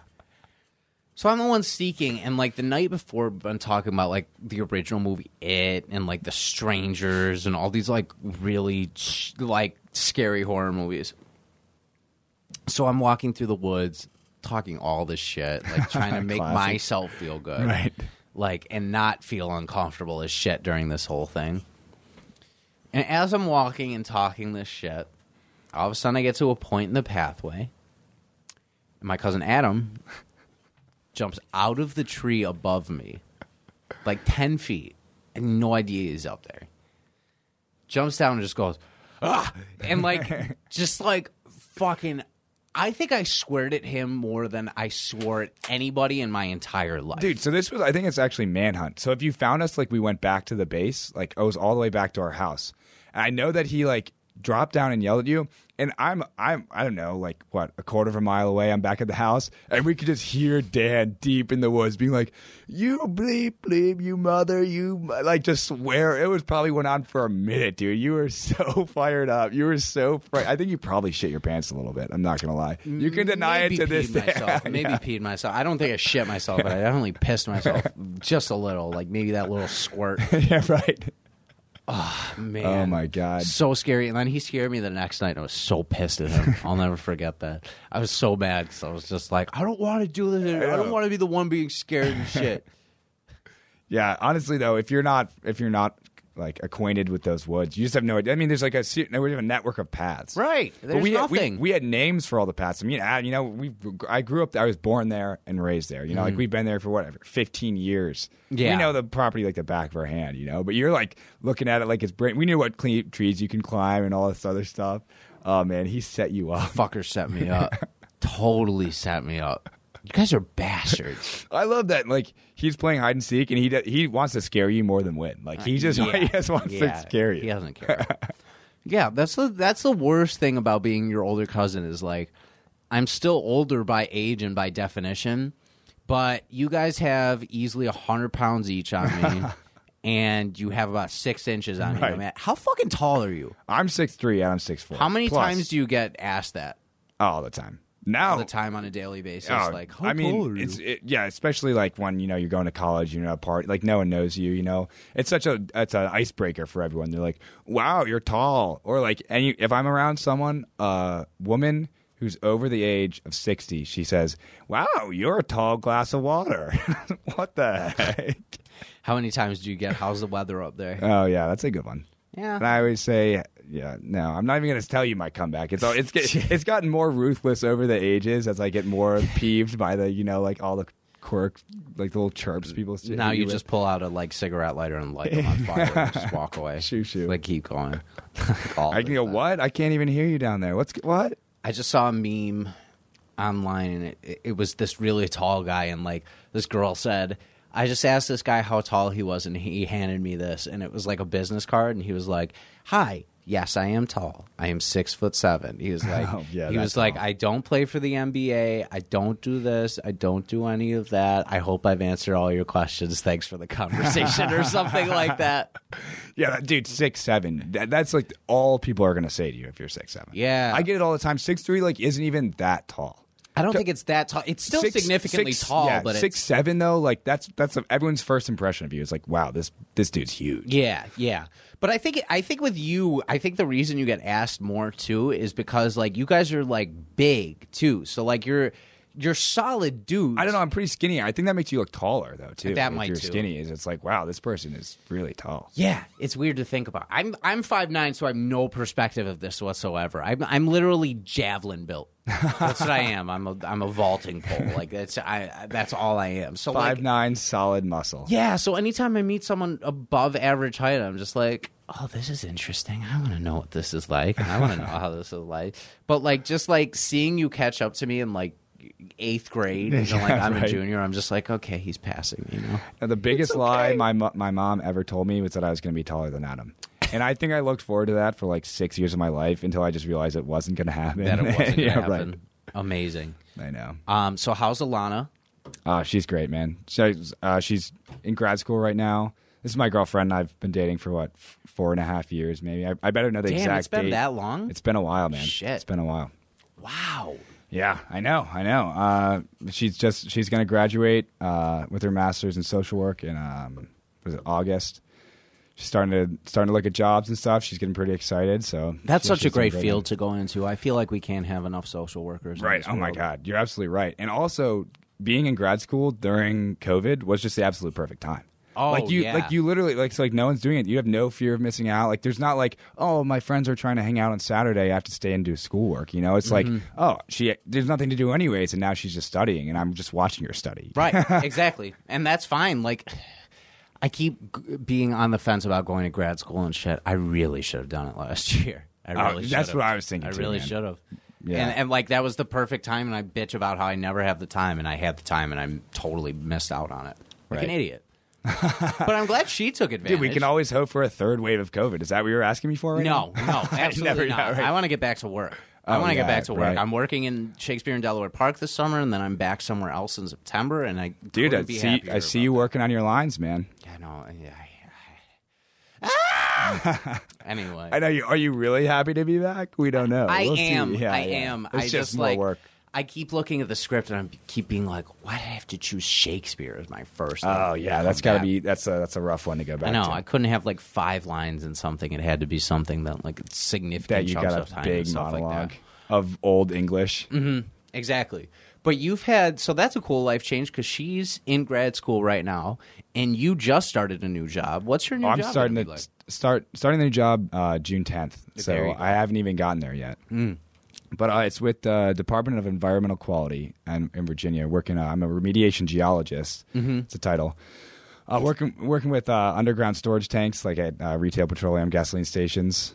You track like if they end up leaking, you got to track like the gasoline plumes, contamination. There's like all these additives that make the fuel burn at the perfect temperature. You know, so Sure. you can't have like extra combustion in your engine. You know, you need that stuff. It's pretty regulated. Right. So they add in like all this stuff like benzene, toluene, xylene, ethylbenzene. These they're very like carcinogenic. They're bad chemicals. You know, so like if they're in your groundwater, I don't know how much the average Joe knows about this kind of stuff, but like underneath the soil, if you dig, I'm going to say on average 20 feet down, you're hitting water. You know, like you're at the beach and you dig 4 feet down, you got a puddle, right? Yep. Around here, like so you drill and there's just essentially saturated soil. So like if the gasoline, it's light, it's like It's like oil. You know, you pour oil into water and it floats and sits on top. Yeah. Gasoline does the exact same thing. So it sits on top of the water table like that. And so it can actually flow off. And so it can, if it flows under someone's house or something, you got to worry about vapors coming up. You can smell gasoline. Yeah. It can go up through the floor. Like, so I've worked at a couple apartment complexes where like there's been a petroleum plume underneath that, and so they need to tear up the entire floor. They could put down a vapor barrier, put in like a remediation system where they vent all this stuff out. Holy shit! I know, it's like a whole side of like using your gasoline car that no one knows about. You know, like it's just a huge industry that no one is even aware of. That's so interesting, though. Like that's so interesting to hear about, because you think about things like happening like that, but you don't know who's in charge of it and like who's the guy that regulates it, and you're the guy. Right, yeah, absolutely right, man. Yeah, it's a regulatory agency. And people think about, like BP, like a huge oil spill in the Gulf or something, you know? Like you think about at that stage, there's oil spills. We all know it's like all pipelines leaking. But you don't think at the actual, there's a gas station on every corner, dude. Like there's gas stations everywhere. And there's all these sources of this same contamination, this pollution that's getting out. So what I think is the coolest is that there's actually microbes that you could add in, like a way of remediating it. It's just injecting the ground with these tiny little invertebrates, these tiny little bugs, and they eat the petroleum. It's a huge problem with diesel, dude. If these bugs get in your diesel tank, it's done. They just suck it all up, all the combustibles, and you just can't even use it. Holy shit! I know, dude. Life is amazing. Life is really amazing. Right. Honestly, they're called extremophiles. You don't think about like any of these little biomes and shit that can do those functions, especially 20 feet underground. No. Yeah, like you talk about the rainforest, you got all this diversity. Underground, you're like, dead zone. That's what I would think. There's no sun. Yeah. Like you think of the sun is what's running it. But down there, they're just using these chemicals, especially petroleum. Yeah, so you can shoot them in. Mm-hmm.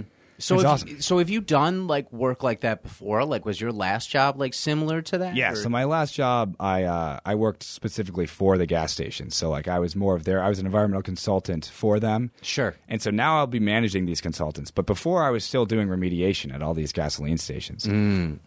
So I've done a lot of that. There's so many different methods of cleaning it up. And the first thing you do is a risk analysis, where it's like, if you got a gasoline station off in the middle of nowhere, and there's no people around, there's no like surface water, it's not about to like go into the river where it's going to be sitting on the river and going downstream, you might just leave it.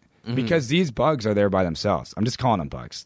Sure. These bugs are there by themselves, so it's going to end up. We know what you mean. No one's going to come at you in the comments and be like, you're not an idiot. You're wild. So like, yeah, no one's doing that. And if they do, stop listening. Right. So I mean, they're there by themselves. So you just let it sit there. It's called natural attenuation. There's a rate of degradation of these chemicals that it doesn't even matter. It matters. We don't want it to happen. But like a while ago, every single house had its own heating oil tank, 500-gallon heating oil tank. They didn't have electric, or they might have had electric heating. Sure. But a lot of it was with these heating oils. So these things leaked all the time. But you can just let them sit there a lot of times, and it'll just get better. Mm-hmm. But if you're near surface water, or if you're near like the gas station, Tim Hortons or whatever, that's by someone's house, you can't let the petroleum plume migrate under someone's house. Yeah. Because then you look at it, they're gonna get cancer. It goes up to the soils. It's like radon, colorless, odorless gas. It just gives people cancer. Is that, and this might be a stupid question, and I'm sorry if it is, but does that increase the risk of like, if you were to have a fire at your house, does that increase the risk of like the danger within the house immediately of it like being more combustible or things like that? So maybe the heating oil tanks would be, but honestly, at the levels that I'm talking about, there's not a combustion hazard. We're talking parts per billion. Sure. Parts per billion. I mean, like, so benzene is like highly carcinogenic in that, like, I can't even remember the levels. It might be 20 parts per billion. Mm-hmm. Now we're talking that you have an increased risk of cancer. And for it to be combustible, it might need to be like, but the majority, by far, like 3/4 benzene, So it's so diluted, but it's also so potent. That's very interesting. Do you know about Love Canal? No, I don't know. So that's right around here. I think it was. I'm not even going to guess the location because I know I'm going to be wrong, but it's in the Western New York area. And it was a town or a city, whichever one of the two, that ended up having this huge problem, and it became a government issue because a company had buried tons of chemicals underneath the ground, and like we're doing things like that, and we're messing with that chemistry, and all of a sudden, all these people in this town like started getting really sick. Like these people that were moving there and like establishing, getting real sick. It was this huge. You should look into it because I think it's something you would be really interested in.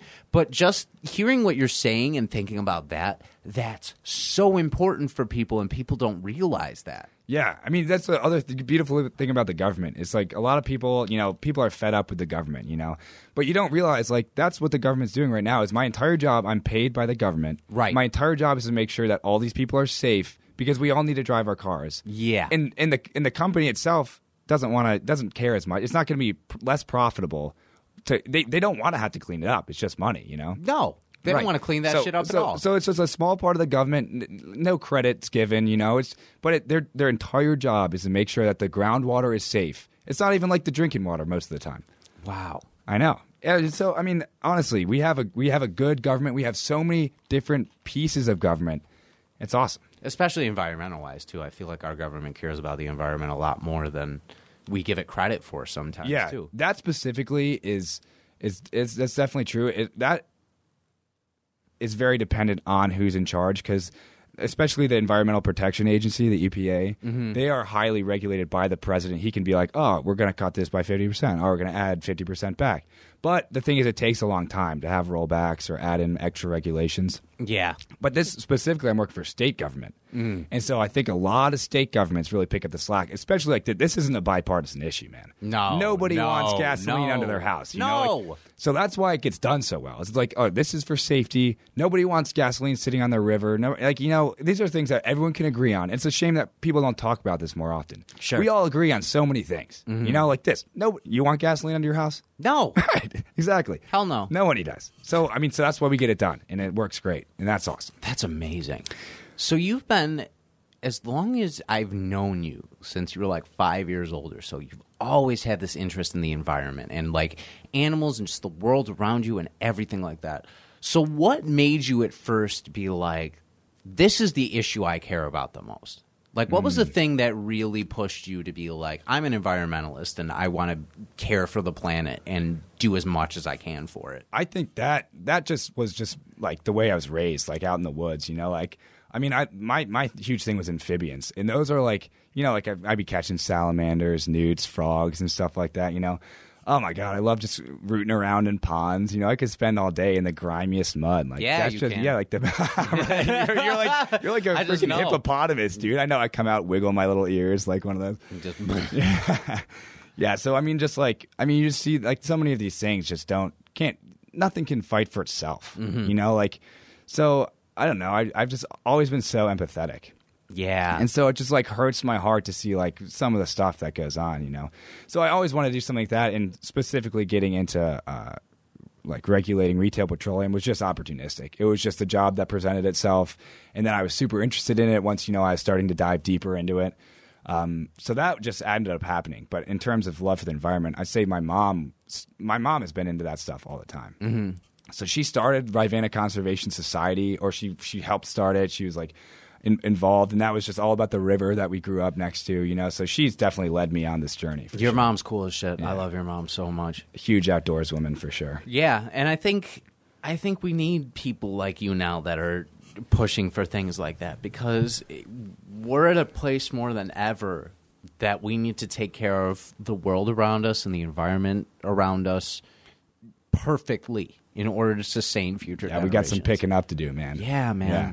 I even if it was just like when we were little, sometimes we'd pick up a park or something. Like, you'd see litter around and dude, I still compulsively pick up trash. Yeah. I'm like walking and I'll see a piece of trash and I'll be like, whatever. And I'll keep walking by it, and like 15 steps by, I'm arguing with my mind. I'm like, come on, you got to pick it up. And I'm like, nah, it's all right. And I'm like, oh, and I go back and pick it up. Yeah.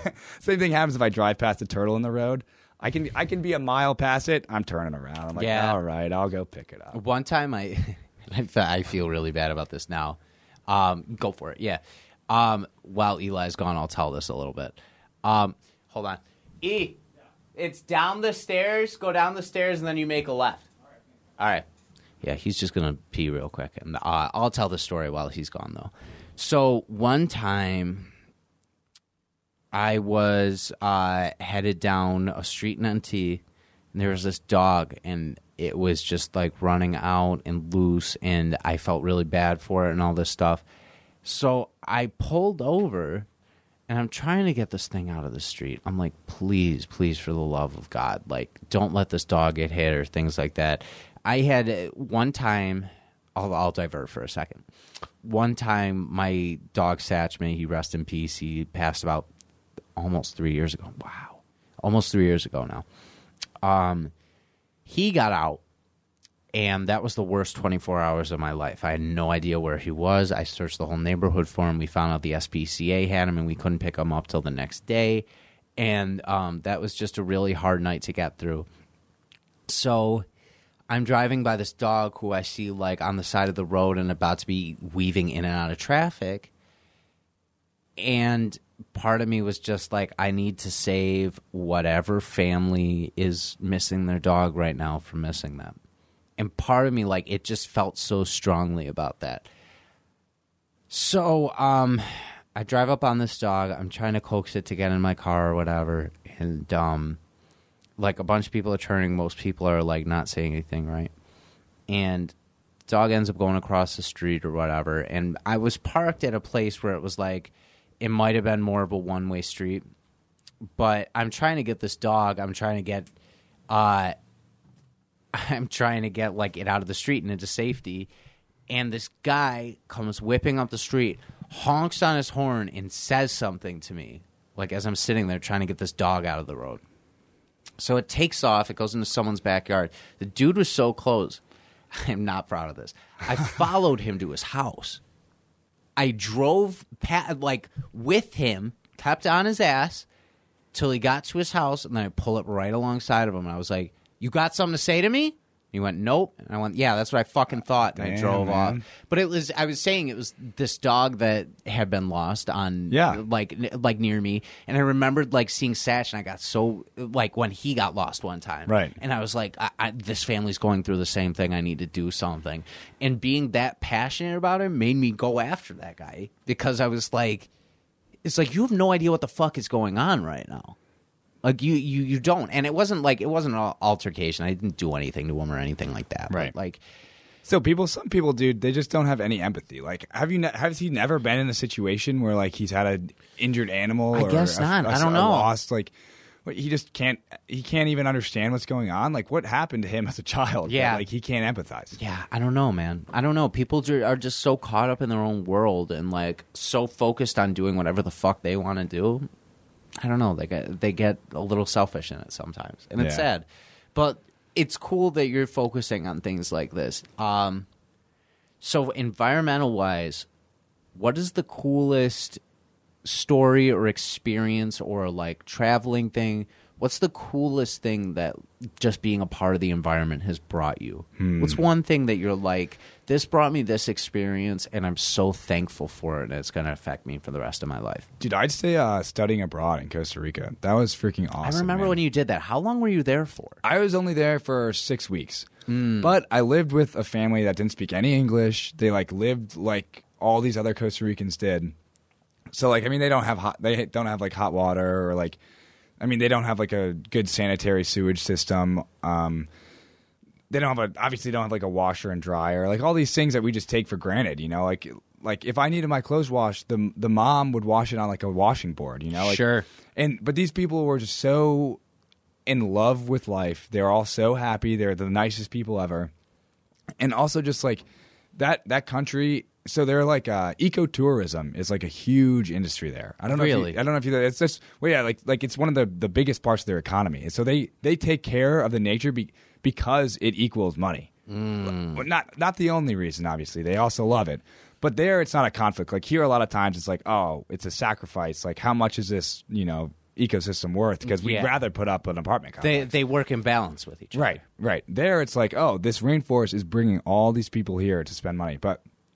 Honestly, dude, the amount of wildlife there was just incredible. What's the coolest wildlife, like creature or amphibian or things? What's the coolest thing you saw there? Man, I don't even know. You just saw everything. I mean, like the things that other people be excited about. We saw like sloths, and I remember one time, like me and my buddy were sitting there, we're just hanging out, like having a drink.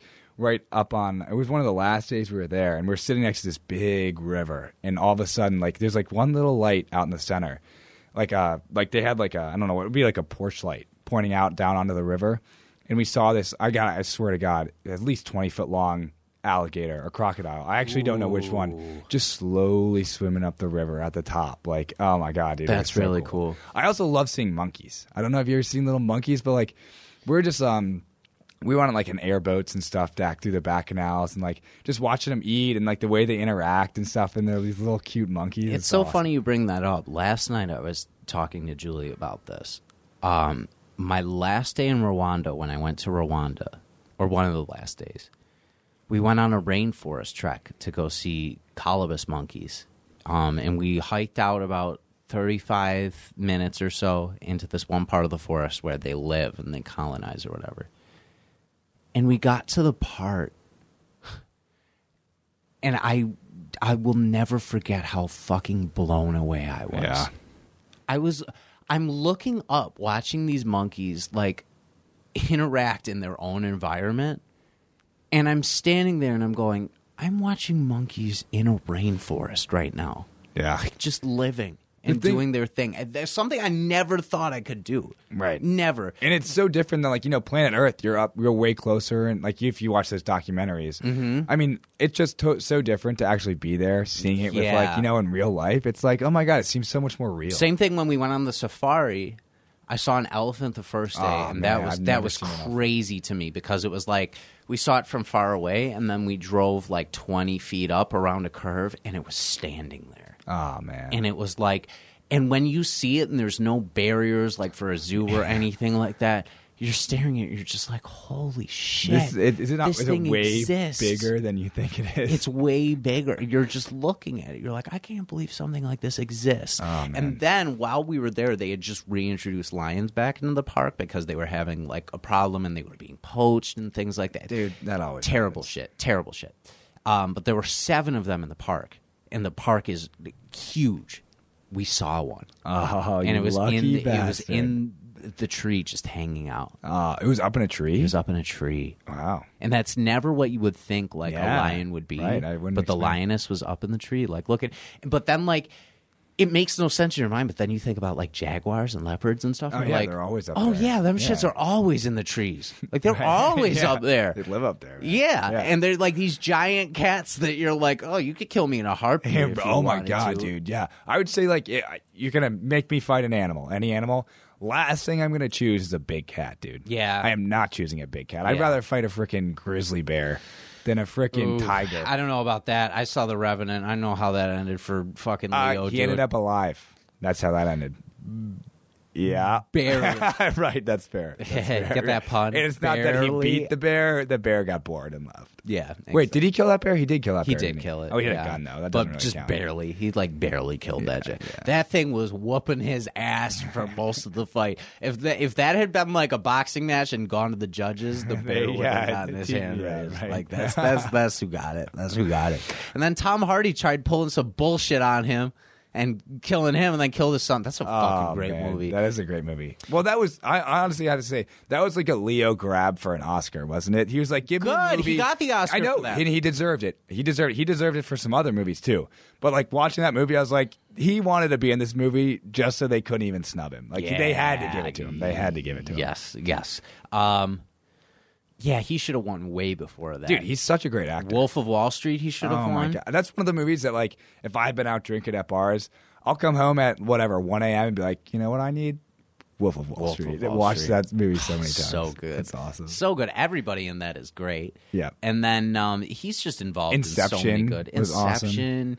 awesome. Gangs of New York is fucking great. Dude, he's between him and, although that movie I think of more for Daniel Day-Lewis than for him because Daniel Day-Lewis just kicks ass every time he's doing anything. I fucking love Daniel Day-Lewis for Yeah.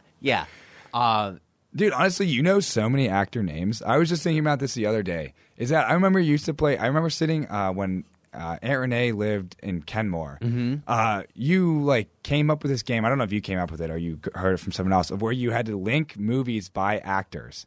So, like, do you remember this? Like, you had like I do. Like a random movie, and then someone else would say another random movie, and you had to like be like, well, this actor was in this movie with this guy, and then he was in a different movie with this guy, who's in a movie with that guy, and then and I'm like, I don't know, 6 degrees of separation. There you go. Shit. Yeah. I've never had heard of that before, and I knew like half the actors' names you were talking about. Mm-hmm. Dude, you have so much movie knowledge. Yeah, it's fun. I'm glad I'm able to like bring shit like that. So that at least I know something. You know, like, shit. There you go. Like, I'm just glad like I got away with something like that.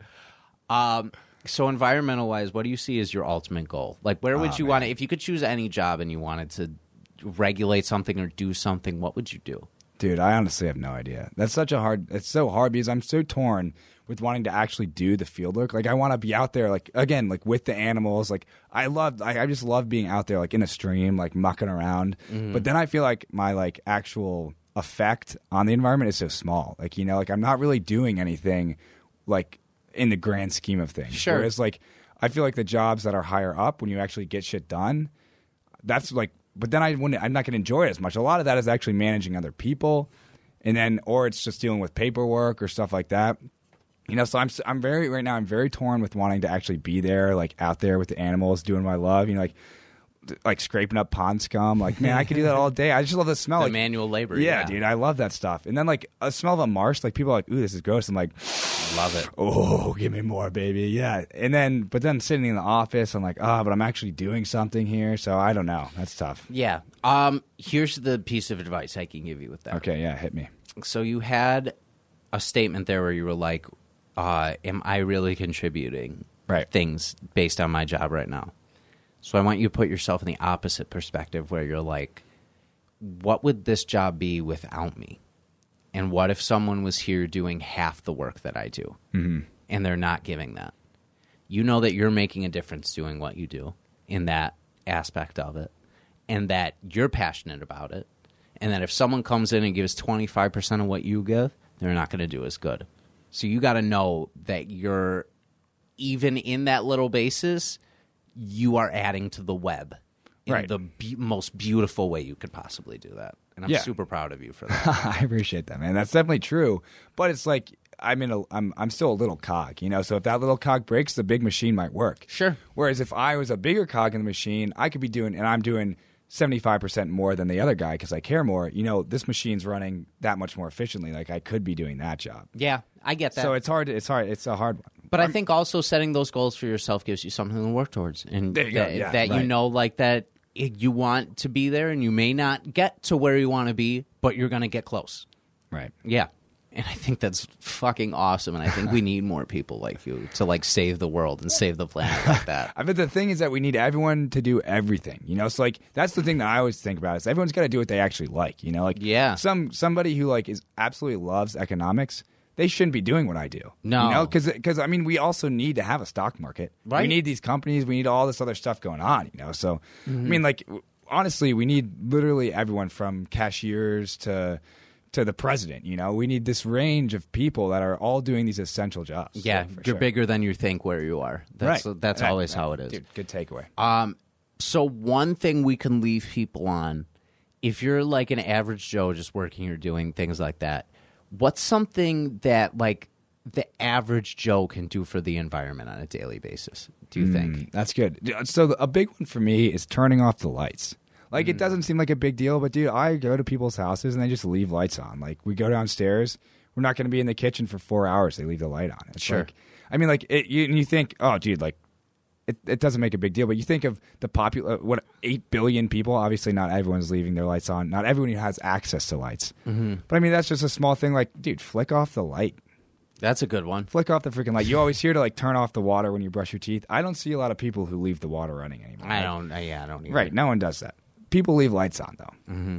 Yeah, that's a really good one. On. I know. Dude, turn off the light when you leave. If I leave the room for 30 seconds, I'm turning off the light. Everyone doesn't have to do that, but, like, man, there's no reason. There's no reason. Yeah, that's an easy one. Right. Pick up the trash around. You're even maybe. saving yourself money. You're saving yourself. It might be cents, but you're saving yourself. Turn out the lights. Yeah, turn off the lights. Don't be a slob. Just, like, be conscious of the people dude. around Oh, my you. God, that fires me up like nothing else. Come on. It's just as easy to throw in a trash It's so can, you easy. piece of garbage. It's so easy. The people who throw garbage on the ground are garbage themselves. That's what I'm going to leave everyone with. Yeah, take Don't that. be a piece of garbage. Put that in your fucking hat and shove it. Put that in your pipe and smoke it and shove it. The garbage? Yeah, all that. If it's getting rid of it, Right, shit. there you go. Might as well. Good work. Eli, I could talk to you for hours, dude, and I absolutely love you being on here, and I'm glad that you took the jump and were able to come on this show tonight. If people want to find you, I know you're not a huge social media guy. Instagram, if you want to plug that. Dude, yeah, I'd say go follow National Geographic. There you Beautiful. go. There you go. See, go look at some big wildlife, some elephants. They got some great pictures. Well, let me ask you this. What's an organization that you like that people can get behind, that do some things that may not be like PETA or like things like that? What's something that you believe in that people could like take an interest in? Like actually go donate something to? Yeah, or maybe even just like keep track of their work and shit like that. You know what? I honestly, I like National Geographic. I think, actually, you know what? Paul Nicklin, go look him up, man. He's awesome. Sea Legacy is what they're doing. They're doing a lot of stuff with the oceans. Sure. God, this man, he takes the best pictures of the Arctic, like even if it's not of wildlife, of just like blue ice, the landscapes. Oh, man. Anyone can enjoy this. Yeah. It's awesome. That's awesome. Yeah, it's Sea Legacy. And I think when people see things like that too, they realize how precious the environment is, Right. and like how much we do have to preserve our planet, because we only got one of those things. Yeah, and it's worth, dude. It's just something like you'd never experienced before, and if it's gone, you know, we're never gonna get back. It's awesome. Yeah. It's so cool. This shit's awesome. Yeah, it really is. I'll go ahead and plug bicbp-radio.com, where all our podcasts are. Check out Getting Scary to, or oh my God, that's the wrong podcast I just said. Check out Damn That's Scary. Getting Scared Away is another horror movie podcast I listen to. But go check them out, because those are my friends Ricky and Rhiannon, and they do an awesome job with that. But they are not on our network, so don't look for them on our network. Damn That's Scary is on our network. The panel discussion is on our network, which is all comic book based. We have the 2 Point Conversation, which is all about football.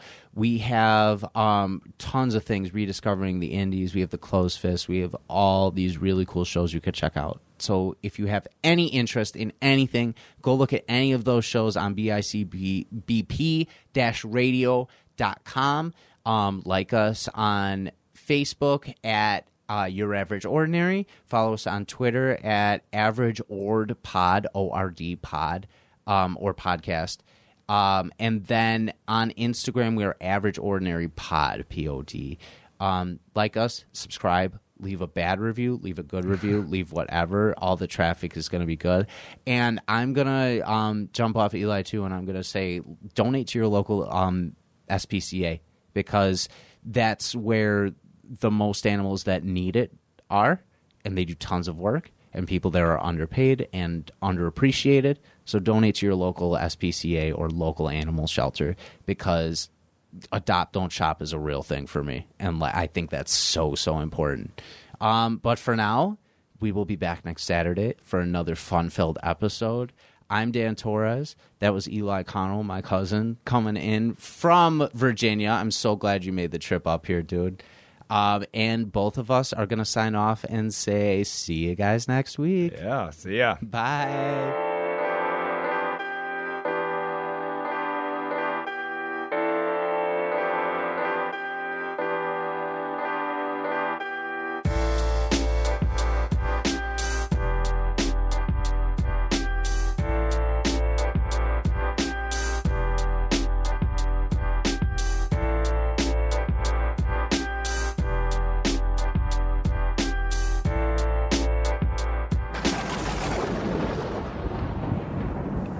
Alright guys, we've been in this haunted house for like 15 hours, and if we want to get home to our favorite food and pornography, we're gonna have to come up with a plan. Hey, why don't we try leaving through one of those spooky looking doors? Wait, whoa, doors, like an exit door.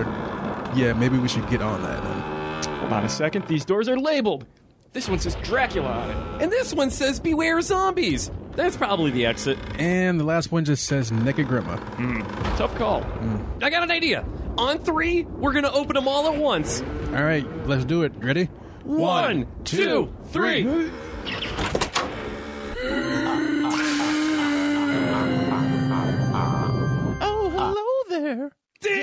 Damn, that's scary. Damn, That's Scary is our new favorite podcast where we talk about all things horror. Tune in to get the latest horror news, long-form movie reviews, and all kinds of other scary shit. Mummies, wolfmen, vampires, chupacabras, lizard people, impolite Canadians, we do it all. So if you like horror podcasts, And we know you do. Check out Damn, That's Scary. New episodes every week.